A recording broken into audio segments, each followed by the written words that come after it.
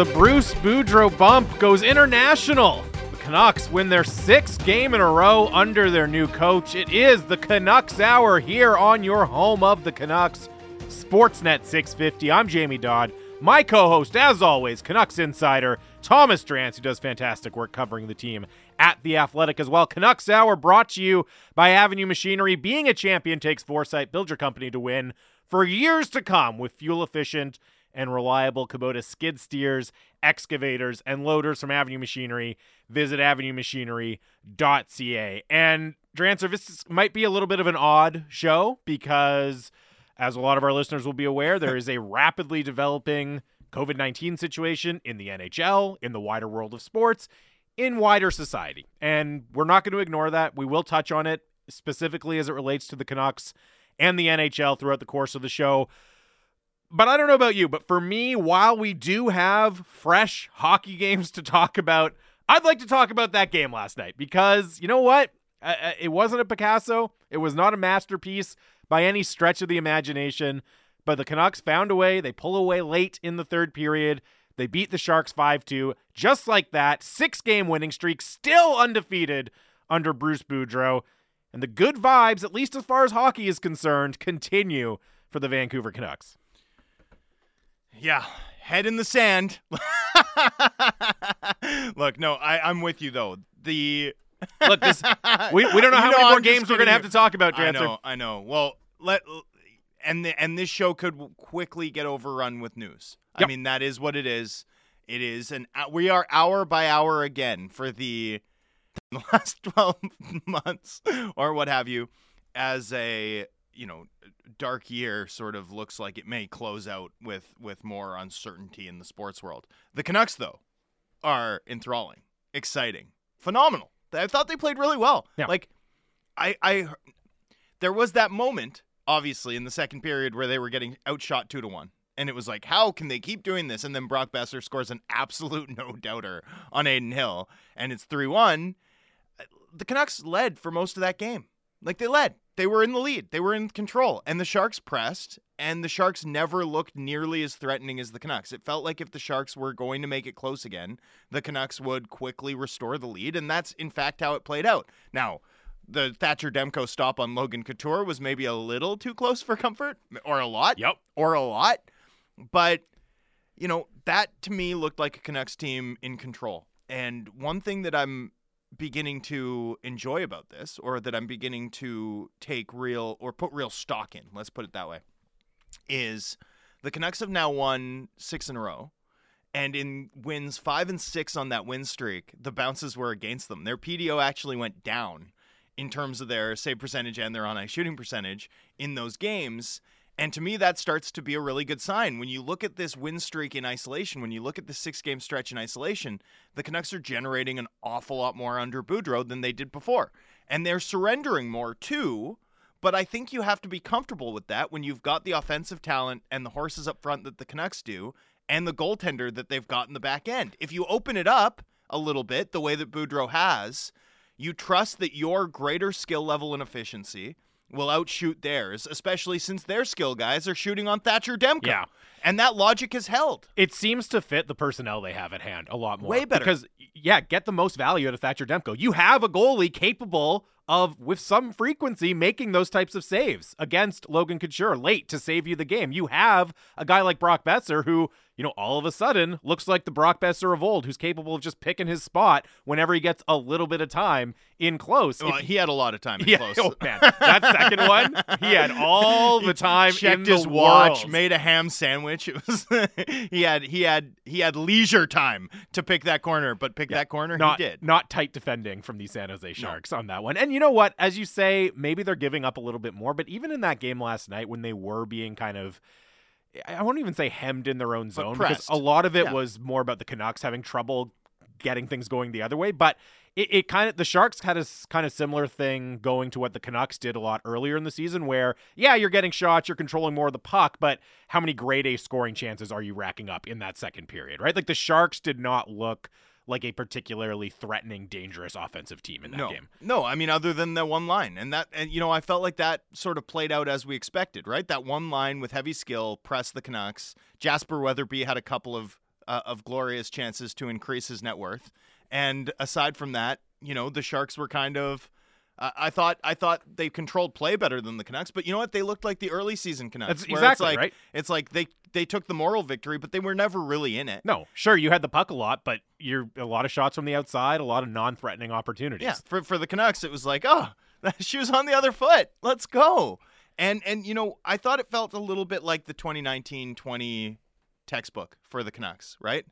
This team's gone back to testing teams vertically, trusting that their greater skill and efficiency will count, which makes sense when you've got a team with this many quality finishers, and trusting the goaltender to clean up some of what the defense is going to surrender, because the defense is not going to be the calling card of this team. And it's like they tried to make it the calling card of this team in the offseason, and none of it worked. Like the style of play they started playing didn't work. It was too conservative. The signings, one thing about Pullman and Hamonic signings is they've left the lineup now. And have we noticed? Like, shouldn't you notice? I mean, Noah Juleson. Yeah, Juleson struggled. Yeah, but or at least he struggled on the Cogliano goal. But I don't know that they're worse for wear with Juleson or Shen or Burrows than they are with Pullman or Hamonic on their right side. So I definitely noticed it with Juleson last night. And I think to the extent that they aren't worse for wear right now, it's less about what, Juleson and Burrows are doing and more about what the big three are doing, right? Quinn Hughes, Tyler Myers, and OEL. OEL, I don't think his strongest performance last night, but I thought another really good game for Myers and another really good game. It was another really Hughes good game. well. I mean, with Quinn Hughes on the ice, the Canucks outshot their opponents by 8 and had 3 goals with 1 against. So Quinn Hughes did the gravity-altering thing that Quinn Hughes does when Quinn Hughes is on. And Quinn Hughes, gentlemen and ladies and anyone else listening, Quinn Hughes right now this holiday season, he is cooking. Yeah. He is cooking. And we kind of floated the idea earlier in the week, but I mean, this looks like a Norris nominee. This is what a Norris nominee does, right? Is even when you're shorthanded on the back end, you're playing with a makeshift defense, you consistently find a way to shoulder massive minutes in all situations and turn in a sparkling performance night after night. Now, look, He's the conductor right now. I'm not calling my shot here and saying, oh, he's going to be a Norris nominee or anything, but that's the level of performance that we're seeing.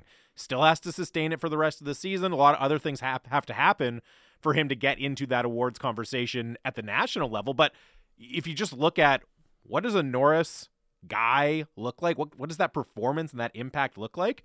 It's Quinn Hughes. He's doing it. He's doing it right now for this team. He's definitely the conductor, right? Like he is in the pit, little stick in his hand, waving it about, and everyone plays to the the rhythm that he's setting on both teams. He is dictating everything. It's pretty awesome. It's a lot of fun to watch. And, I'd add too, I think the down low sustained pressure that Miller, Pearson, and Besser are creating shift after shift is doing the thing that the Canucks haven't had all year. Like in the first part of the season, one of their big issues was that their top players were spending all their time defending. And if you have your top players on their back foot, then everyone gets tired and wears down over the course of the game, right? You need to have those shifts where you reliably have like your defenders saving their energy, just sort of manning the point, kind of playing like they're the batons in the pinball machine. You know what I mean? Yeah. Just like keep it in, that's Boom, all you put it right back down for those So guys. you're logging minutes, but you're logging minutes where your team has the puck and where you're reading and you're not, starting and stopping a million times in the defensive end. And you get that sustained pressure from your top unit, it trickles down and everyone else has more. First of all, your team has more momentum and more energy and more confidence as a group, but also everyone has a little bit more in the tank. And all of a sudden you start to score late in periods and you start to have your best period be the third period, which has been a sort of a trend for the Canucks. Although I said it right before Cogliano finished and that was a tough look on Twitter for me. But I think the overall sort of shape of this is that top line and the way that they're sustaining zone time and threatening down low and to their credit also translating, right, some of that cycle game with Miller and last night with Pearson's passing to Besser in front. I mean, that is such a key ingredient that is powering and allowing the Canucks to win these games and I think outlast their opponents game after game, regardless of outcome. And I thought the key thing for that line was, as you said, even in the second period when the rest of the team wasn't really performing well, they were still having really strong shifts pretty much every time out there. That was the unit that brought it for all 60 minutes last night. They were just exceptional. Did any other Canucks line score a 5-on-5 goal? I don't think so. It was 3 5-on-5 goals for them, then the power play goal and the empty netter. Yeah. So they were driving the bus at 5-on-5. Although Dickinson could have had like 4 goals. Dickinson, we'll talk about Jason Dickinson. I do want to. There's a lot else I do want to hit from the game, but as we said, reality might intrude a little bit here. Elliot Friedman, and we heard this from Frank Saravelli as well, just a few minutes ago on Twitter. Elliot Friedman now reporting. He says, "I'm hearing that Calgary, Colorado, and Florida will all have their games postponed through Christmas. So until the other side of the Christmas break." Obviously, Drancer, there's a lot of questions from listeners, questions from people on Twitter about whether the entire NHL will shut down until after Christmas. Frank Saravelli, I saw just a few minutes ago, saying as of right now, that is not the plan. But obviously, as we all know, everything changes hour to hour, minute to minute. So as we continue to get in COVID news from around the NHL as it pertains to your Vancouver Canucks, we will relay it to you as quickly as possible. But the latest news from Elliot Friedman is he says he's hearing that Calgary, Colorado, and Florida will all have their games postponed through Christmas. Back to the game, and man, it's a tricky situation we're in right now, Drancer, because tap dancing back to the thing but the thing that we want to be talking about, ideally we could only talk about it, as you said, reality intrudes from time to time. Boeser, that line, and Brock Boeser in particular, they stole the show last night, right? And it wasn't a one-man show. I mean, Boeser gets the finishes, but Tanner Pearson did fantastic work on both goals. An incredible assist from him on the first goal from Boeser. Obviously, JT Miller had another extremely strong performance. And we got this text in right off the top of the show, unsigned, simply saying, "Sign Boeser to an 8x8. And the interesting thing with the Brock Boeser conversation now is so much of the chatter early in the season, pre-Bruce Boudreau, was, oh my goodness, he's due a $7.5 million qualifying offer after this season. And how thorny is that contract situation going to be for the Canucks? And it's not as if it all of a sudden becomes an easy negotiation with Brock Boeser. It doesn't, but if he continues to look like this, and for me, the big thing is the shot, right? That we're just seeing the shooting talent again from Brock Boeser. And if he continues to look like this for the remaining chunks of the season, all of a sudden, again, it doesn't become an easy situation with Brock Boeser and his contract status, but it becomes a lot more palatable. That number scares you a lot less than it did a few weeks ago with Brock Boeser. Yeah, 7.5 is still a big number. It's not great. It's still a really big It's number. not great. And, so, I mean, I don't know that Boeser, like, the thing is, well, the thing for me is that I didn't doubt what Boeser was during his sort of lean streak. So I'm not changing a lot about my analysis of him on the back end. At 7.5, you're talking about a top 36 player. So you're talking about, basically your top 40 gets paid 7.5, right? Guys like Hischier and Keller are sort of second contract guys, but nonetheless, more than Kyle Connor, more than Max Pacioretty, more than Matthew Tkachuk at 7.5, right? More than Gabriel Landeskog, who signed as a UFA, right? So that, I mean, should Boeser get a bigger payday than Landeskog, who got then NMC from Colorado? He's the captain of a cup contending team, right? Who puts in 60 points a year, plus has plus physical value.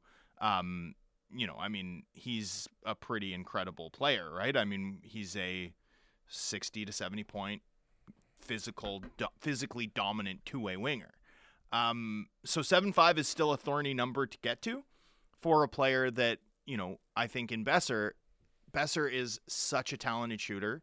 I think he's an underrated play driver. I think he's really good along the wall. I think he's really smart.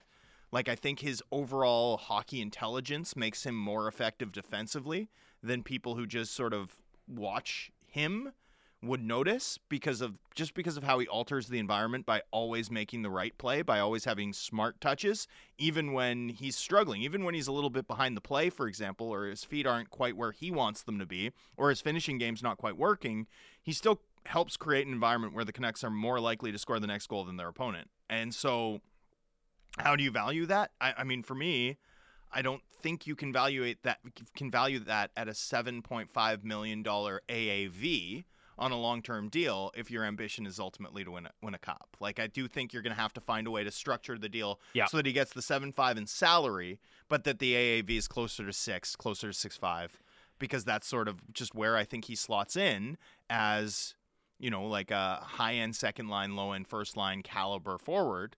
In terms of, you know, and he's better than that. Like, he's a first line caliber forward for me, but if you're going to win a cup, he needs to be priced at that rate, at least in my view. And then the question really becomes, you know, what do you do with term? How much term are you comfortable giving him, right? Because that's one way that you get that AAV down is by giving the player the extra security. Yep. And, you know, it's always Brock Boeser, he's still young, still a young player in this league. Always bet on a person of that quality, exactly. Right? So, like, I'd always bet on a guy like Boeser. Lots of thoughts coming in on the Brock Boeser contract situation. This one, Unsigned, says, for real, though, 7x7 would be perfect for him. Jazzy says, as much as it's great that his shot is back, I still have a feeling Boeser might get traded because of his speed. Jim Rutherford just loves speed. That is one thing that Jim Rutherford said kind of definitively about his view on this roster, is it needs to get faster. I don't think people have said that about Elias Pettersson too. You know, oh, he's not a burner. That means Jim Rutherford is going to trade him.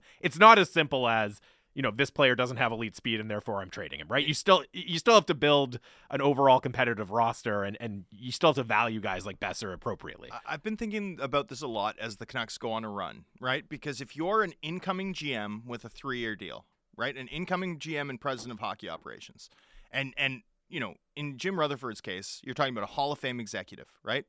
But no one that I can figure out in hockey history has ever won a Stanley Cup in 3 different markets as a top executive. Like, this guy's managing for history here. Yeah. This has never happened.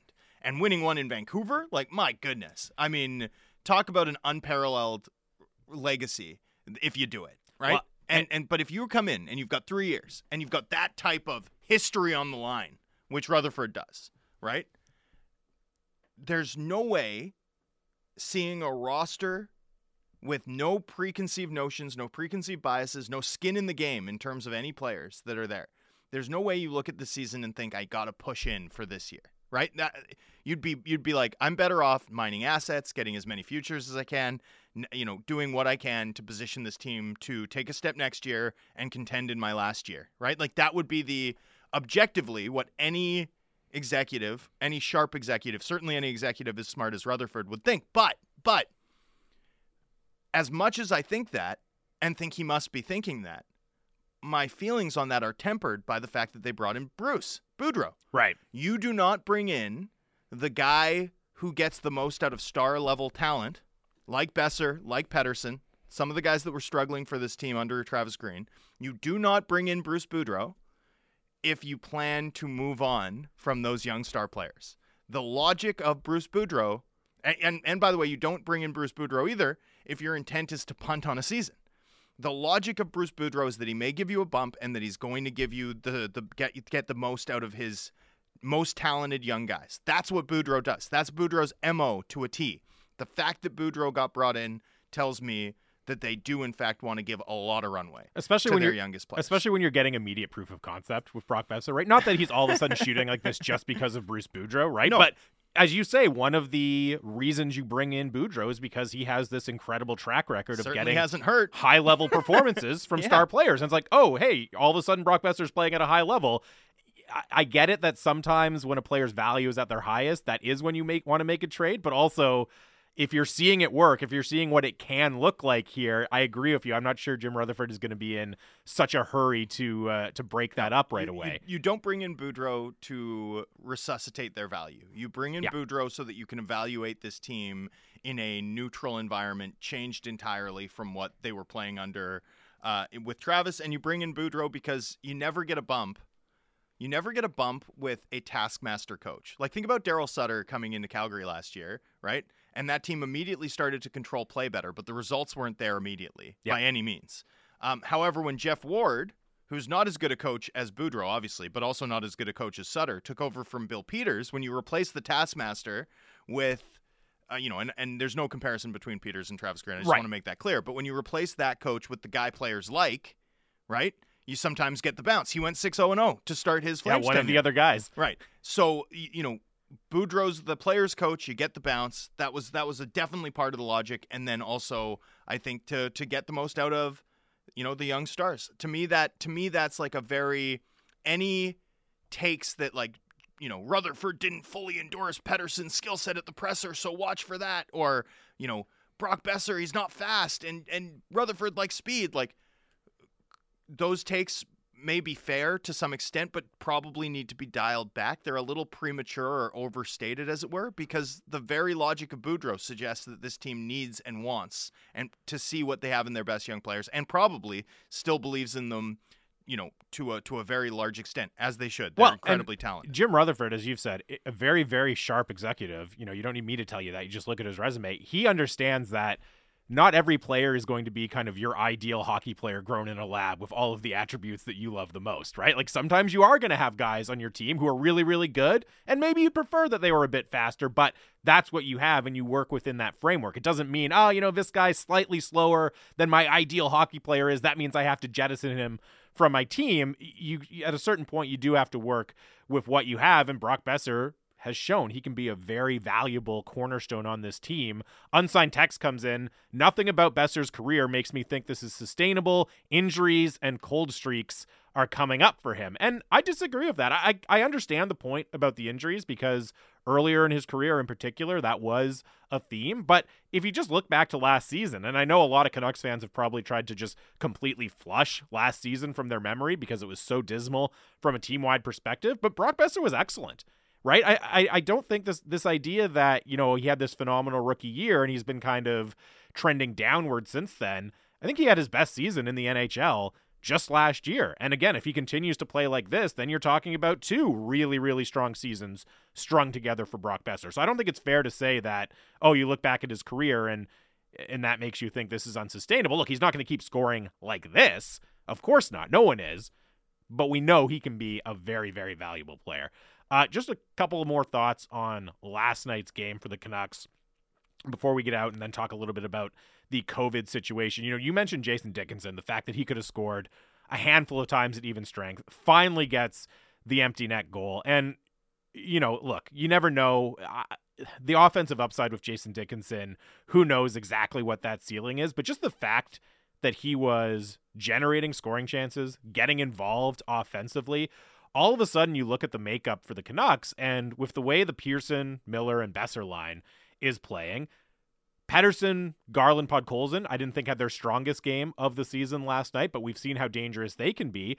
If Horvat, Höglander, and Dickinson are not only, holding their own against pretty tough matchups, but if you're getting offensive contributions from Jason Dickinson as well, all of a sudden that's a very dangerous top 9 forward group for this team, right? And you're even in a situation where one of those lines can have an off night and the other two have enough talent to kind of pick up the slack a little bit. Yeah, although I do think they're really leaning on that Miller line right now. I think I agree with you.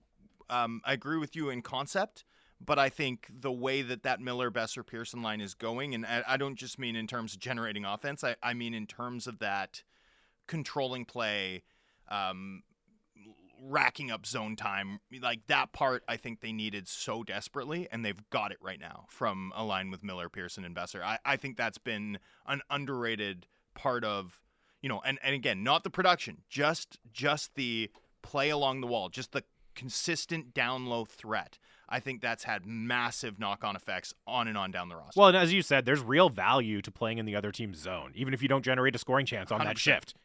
Especially when you're rolling out the blue line that they're rolling out right now. And sometimes guys just need to have a shift off, even when they're on the ice logging minutes, as you said. So, hey, get it down there in the corners, rag the puck for 40 seconds. That's awesome. Yeah, especially when it's consistent and that line's playing 15 to 18 minutes of 5-on-5 every night. Like, that's almost a third of the game that you can count on not defending.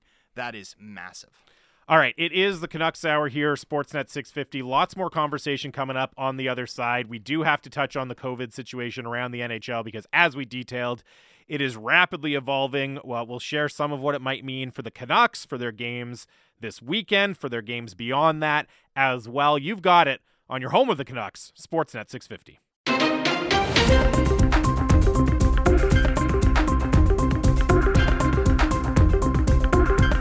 Welcome back. It is the Canucks Hour, Sportsnet 650, your home of the Canucks. Jamie Dodd, Thomas Drance here with you for another half hour. Canucks Hour is brought to you by Avenue Machinery. Being a champion takes foresight. Build your company to win for years to come with fuel-efficient and reliable Kubota skid steers, excavators, and loaders from Avenue Machinery. Visit avenuemachinery.ca. 650 is the Dunbar Lumber text line, the smart alternative. Visit Dunbar Lumber on Bridge Street in Ladner or Arbutus in Vancouver, online at dunbarlumber.com. Again, 650 if you want to join in the conversation, as a lot of you did in the first segment, talking about Brock Boeser and the game last night. But as much as we do, we would love to keep the focus on what happened last night, what's going to happen in these games against the weekend, and maybe we can look ahead to the Leafs game a little bit at some point here, Drancer, but we do have to talk about what is happening around the NHL with COVID-19 right now. And of course, the Canucks haven't been immune to that. They've had 4 players in COVID-19 protocols. We'll see if Tucker Poolman records another negative test today, which would potentially make him available for the game against the Leafs tomorrow. But just to run through some of what we've heard around the NHL today. So again, Elliot Friedman reporting just about 15 minutes or so ago that the Colorado, Florida, and Calgary will all be shut down until after the Christmas break. So that follows up. We had heard earlier today that the Minnesota and Florida game and the Tampa, Colorado game were both going to be postponed tomorrow, but now Florida and Colorado have more of their schedule postponed as well. As it pertains to the Canucks and in that Leafs game, the Leafs announced that forwards John Tavares and Alex Kerfoot, both placed in COVID-19 protocol today, they canceled practice as a precaution. As a result, did Toronto. And remember, they've been here for a couple of days now practicing and getting some skates in because they had that game against Calgary that they were supposed to play postponed because of the Flames outbreaks. Now, this hasn't been official yet, but if you've been paying attention to the news, you know that provincial officials here in BC are going to speak this afternoon, give us an update on the COVID-19 situation at 1 o'clock. Our very own Randeep Janda reported earlier today on Twitter. I'll read you exactly what he says. I'm told venues in BC with 1,000-person capacity or more will be limited to 50% capacity as of Monday, December 20th until the end of January, meaning Canucks games will be at half capacity after this weekend. So that means, and theoretically, we'll wait to see, because as we all know, situations change very rapidly now, but theoretically that means that these 2 games against the Leafs, against Arizona over the weekend would be at full capacity, and then after that, the Canucks would go to half capacity, and the most immediate game that would affect would be Thursday, December 23rd, when they host Anaheim at Rogers Arena. Good scoop by Randeep there. Absolutely. And, we'll wait to hear what Dr. Bonnie Henry and Minister Adrian Dix say at 1 p.m., but the team, I can confirm, is preparing for the 50% announcement this afternoon. So we will hear from the team from this. In the wake of that part of this is indisputable, and some excellent reporting by Randeep about the sort of last chance 100% capacity glow up this weekend. Go have a time, I guess, is the message against the Leafs, man. I don't know. I don't want to get into that. No, me neither. Excuse me. It's look, we got to have a laugh. We got to have a laugh. That's the thing right now. We're all in that situation where we're staring down the holiday season. If you're a sports fan, you're not just seeing it with the Canucks. You're not just seeing it around the NHL. You're seeing it in every sport. Yep. Continent wide right now. And man, I was just thankful that we got that game in San Jose in last night, right? Like, thank goodness for that. And we'll see how many more we're able to get in here. I want to touch on the Poolman situation, right? So not a huge surprise to me, to be totally honest with you, that the Poolman positive may have been a false positive, especially because he didn't test positive when they did the rapid round that flagged Brad Hunt pregame on Tuesday, right? So the Canucks do 2 rounds of testing, as I previously reported on Tuesday night. On Tuesday, they first did a rapid testing round, which they had the results of before the game began, and Brad Hunt, it flagged Brad Hunt as a positive, and Brad Hunt did not join the team for the warm-up skate. Tucker Poolman, however, did. Tucker Poolman spends 15 minutes unmasked on the ice, athletic competition, during a warm-up skate, and then competes in 15 minutes of the game, playing 8 shifts in 5 minutes and 47 seconds. He is then pulled from the game following a positive from an RT-PCR. Since then, he's tested negative, and we'll see if that's confirmed to the point that he can return. In the event that he can, the club will not call up a defenseman, I don't think, or may not call up a defenseman necessarily today. In the event that he can't return yet, they probably will. So we'll sort of see how the Poolman situation unfolds all day. But the reason I want to focus on this so much is that, one thing about hockey that the other leagues don't necessarily deal with to quite the same extent is the ice sheet itself. The ice sheet itself and the transmission dynamics within a team environment, or in particular within the field of play. The on-ice, unmasked athletic competition element makes hockey a particularly fertile ground for team-to-team transmission and player-to-player transmission within a single team during practices and such. So the Canucks on Tuesday, the players step up, go to Bruce Boudreau, scuttle morning skate based on their experience with taking the ice with a positive player, Adam Gaudette in this case, in March, and how that brought down basically the whole team. 21 players infected by the time all was said and done. They scuttled that practice, and as a result, based on what we now know, avoided stepping on the ice with Brad Hunt as a positive in a similar situation, right? Then they skate with Tucker Poolman that evening, and it turns out that Tucker Poolman may not in fact be positive.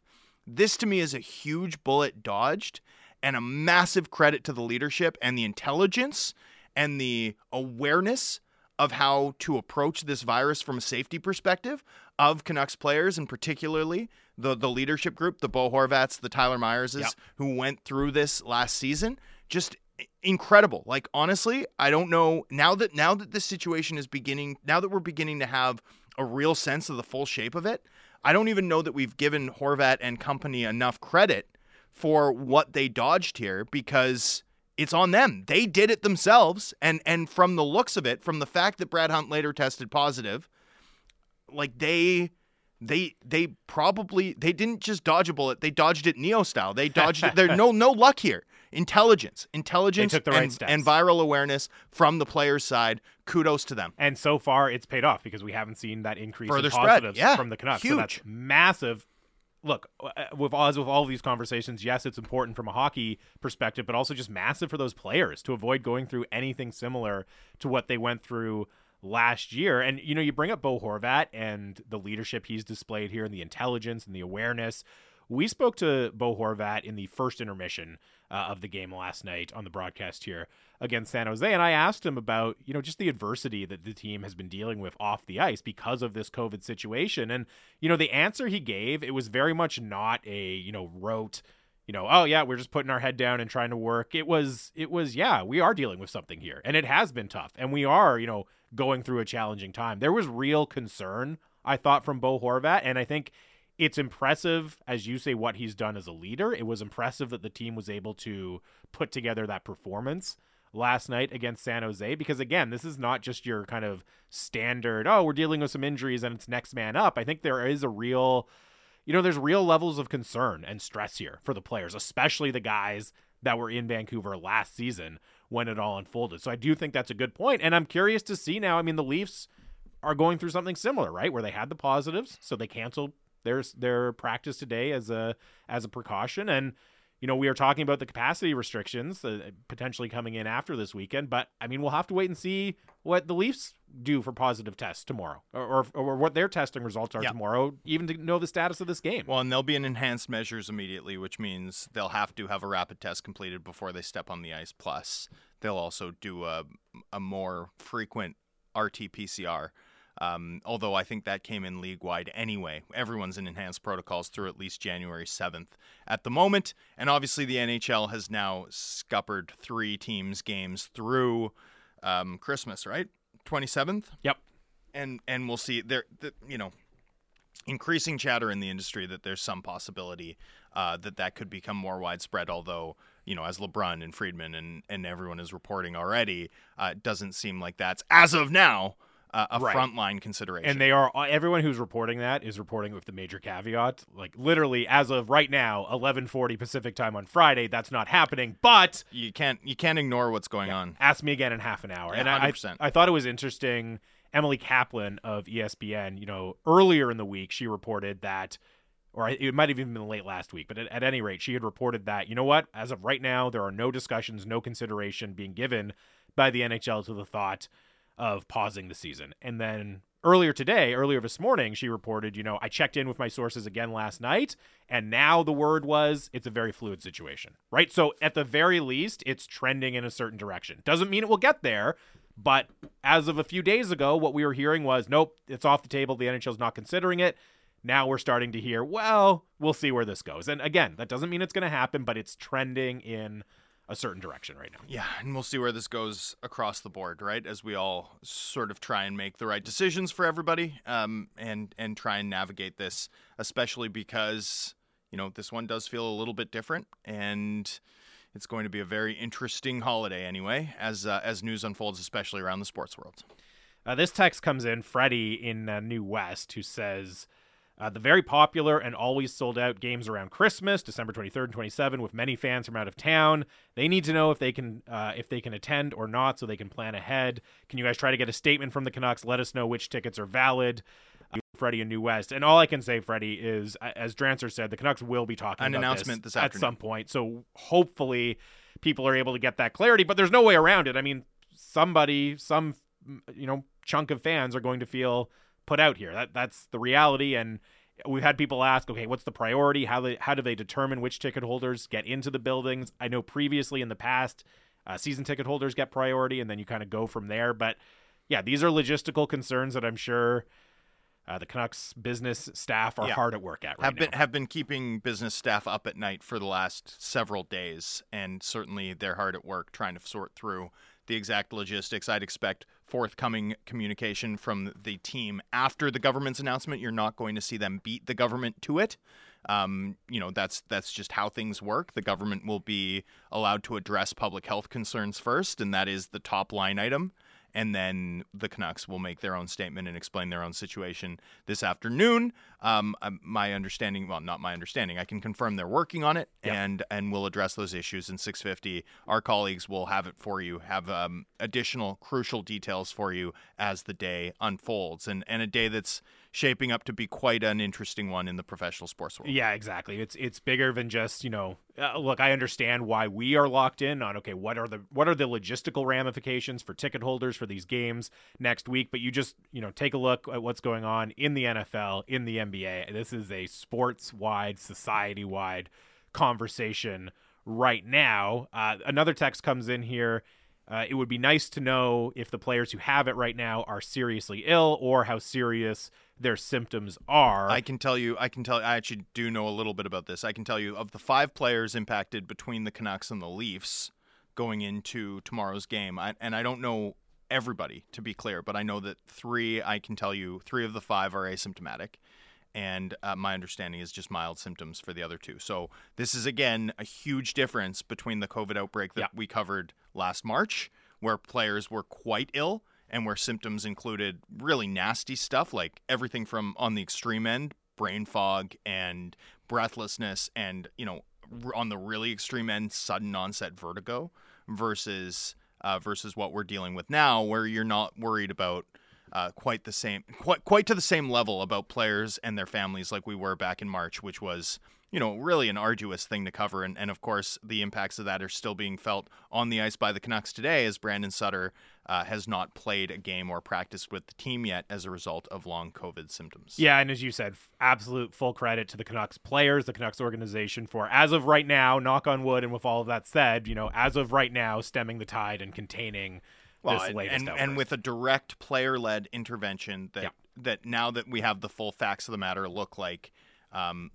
it was sage, like just extraordinary maturity and leadership from this group of Canucks players. And I mean, it's hard not to be impressed with forget the clutch goals, forget the Swiss Army knife skill set. Like, it's hard not to be impressed, having covered him closely since he was 18, with the way that Bo Horvat does his business. And this, to me, is now the top line item, like the most impressive moment that I've seen from a guy who's always impressed me. Scuttling that practice, going to the coach and asking for that, and then being dead Yes. right. Just, like Bo Horvat's always been a tough minute center, but now he's like the scientist warning about the thing and turns out to be right, in the movie. Like, Yeah. the guy who no one listens to, except, of course, they did listen to him because he's Bo Horvat, and when he talks, the club Except listens. at least in this version, in the movie, that they never get listened to. Back That, then, right? no, They're for always sure. That's what I'm ignored. saying. Yeah, That's what I'm saying. At least But, in this but also, version, but they also listen to in him. the movie, there's someone else who's not Bo Horvat. Like, the Bo Horvat disaster movie is Right. 15 minutes long. People are like, well, if he's saying it. Yeah. We got to listen to this guy. Yeah. Yeah. Sam texted, it's nice to hear some positive Bo Horvat talk as opposed to trade talk and alleged riffs. And you could just run down the list of guys who have looked really good under Bruce Boudreau, and there's so many to talk about. But as you said, like, look at what Bo Horvat's doing. Look at the goals he's scoring right now. Look at the minutes he's logging. Then you go off the ice. I don't know where he falls in the power rankings of guys who've received the Bruce Boudreau bump, but this has been a good couple of weeks for Bo Horvat, a really good couple of weeks. Yeah, no question. I think the fact of the matter is that the club is just playing a style that makes a lot more sense for these players. And it's really baffling that they got away from it because, as I said, I felt like last night's game looked to me most like the 1920 playbook. And 1920 was when they had the most success. There became, after the bubble, this like obsession with fixing the defense core, and I think that caused them to change personnel a lot and bring in Schmidt and on and on. Obviously there was other things that went wrong last season, including a lack of spending. And then you get into this season, and clearly, again, the club brings in 5 right-handed defensemen, and it's like the guys who cost less are the guys who are outperforming the other ones. You know what I mean? Like the blue line remains an issue, but we've seen now too that really what they needed was just competent NHL guys who could play heavy and not hurt the team, as opposed to, sort of stretching to see guys that aren't, second pair guys as second pair guys and paying them accordingly. We started talking about Bo Horvat. We immediately had 2 texts come in. One unsigned says it's because Pearson was holding him back. Another one says the main difference is Pearson isn't attached to Horvat's hip now. Look, Tanner Pearson had a great game last night. Tanner Pearson's gone from the second to the first line, Yeah. and the first line's playing better, but he was holding Horvat back. I think both guys are winning the breakup right now. You know what I mean? Yeah, they're like me and JPAT. Yeah, exactly. I love this. The Pearson had that moment, right, where he had always been like, the Canucks had won the trade that acquired him, right? So everything he did was gravy. Yes. Right? And then he gets paid, and he immediately flips. He immediately gets the Brandon Sutter thing, which is, obscure. Total. His contributions entirely obscured because of the fact that people don't like his contract. And all along the way, like, I don't think Pearson's played his best hockey offensively by any means. I think there's been like games where he's been fighting the puck, but one thing Tanner Pearson has done every night is lived in the dirty areas of the rink, and his contributions along the wall. Forget the slick pass to Brock Besser for the opening goal last night. By the way, where did that come from? Tanner Pearson, where have you been hiding that? Unreal, right? Yeah. But the work along the wall, the work in the dirty areas has been top notch all season. And it's definitely, as you said, living in the dirty areas. It feels like every time you look up at the screen or from your vantage point in the press box, there he is parked in front of the net, right? Whether it's the power play, whether it's 5-on-5, he is in that goalie's face or winning the puck along the boards basically every time you look at him. What was the game where he like slipped over a couple of scoring chances? It was this week. It was the Sunday game. Yeah, I believe so. That Carolina. Sunday game against Carolina, right? Where he had like a couple chances. He just like was clearly fighting the puck all night. And then you look at the sort of underlying numbers, and the Canucks outshot the Canes with him on the ice, and they had a bunch of high danger chances. And it's like, even though he was fighting the puck, he was still doing the work. And that's sometimes what you've got to lean on. Like you've got to at least be able to fall back on something. And in Pearson's case, at least he's got that, and he always brings that part of the game. And he had another really good scoring opportunity last night that he wasn't able to put in the net. That'll come. Like he'll get those when you're consistently in front of the net like that, and players like JT Miller and Brock Besser are doing their thing, you're going to get your goals. They'll eventually backboard some in off you. Exactly. But also when I talk about the Canucks having this efficiency, right? Pearson's not the guy I'm talking about. Like, that's not what you can expect from him. You expect the work rate. You expect him to complement good players, and he's done that, whether it's Horvat to the consternation and hand-wringing of this market, or Miller and Besser to the celebration of fans over the course of the last 6 games. Really quickly here, just a few more minutes left in the show. Stan Smyl, another piece of news from the Canucks organization last night. Stan Smyl was officially named the vice president of hockey operations. Of course, Jim Rutherford is the president of hockey operations, so Stan Smyl gets the vice president role. He was on with Halford and Brough in the morning here. You can listen to the whole interview right now at sportsnet.ca/650 or on the Halford and Brough podcast as well. But I did want to play just one quick clip from Stan Smyl talking about what his responsibilities will be in the new role. Well, basically, everything that happens within the hockey ops, as talking to Jim the last, few days, there are things that he wants from me, but overall, it's all the hockey matters, on the player personnel, all the decisions, the internal part of the operations.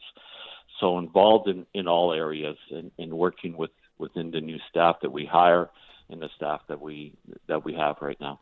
That is Stan Smyl earlier today with Halford and Brough, just giving a kind of overview of what his responsibilities will be in the new look Canucks front office. And, the Stan Smyl season continues, right? I mean, he has had such a positive impact, I think, on Canucks fans. And, when the Canucks were, before they hired Jim Rutherford, right, after they had made the moves, but before they had officially hired Jim Rutherford, there was a lot of clamor from fans saying, well, why isn't Smyl being considered for the GM position or the president position? And, my response to that was, I don't know I think Smyl is more valuable when he has input and he's a major part of the organization, but he's not the top guy making those decisions, right? Because then he can still retain that goodwill in the fan base. He can retain that goodwill and that ability to be kind of the conscience. And, I don't know how much his day-to-day is going to change going from, senior advisor to vice president of hockey operations, but I think it's the right kind of role where he's going to be involved.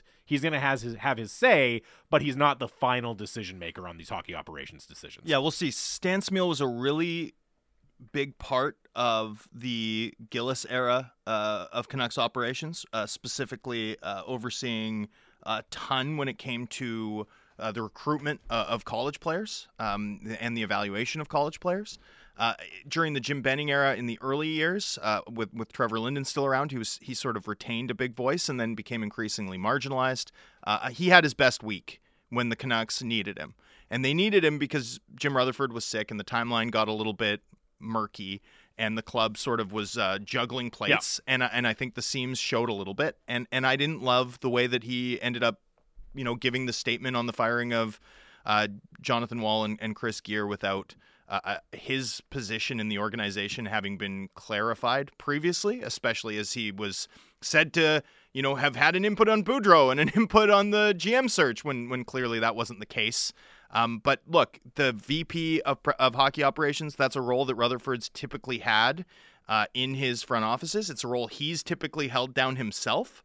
So it's an interesting title. We'll see how much Smyl is leaned on, hopefully, based on the fact that he's clearly, the conscience of this club.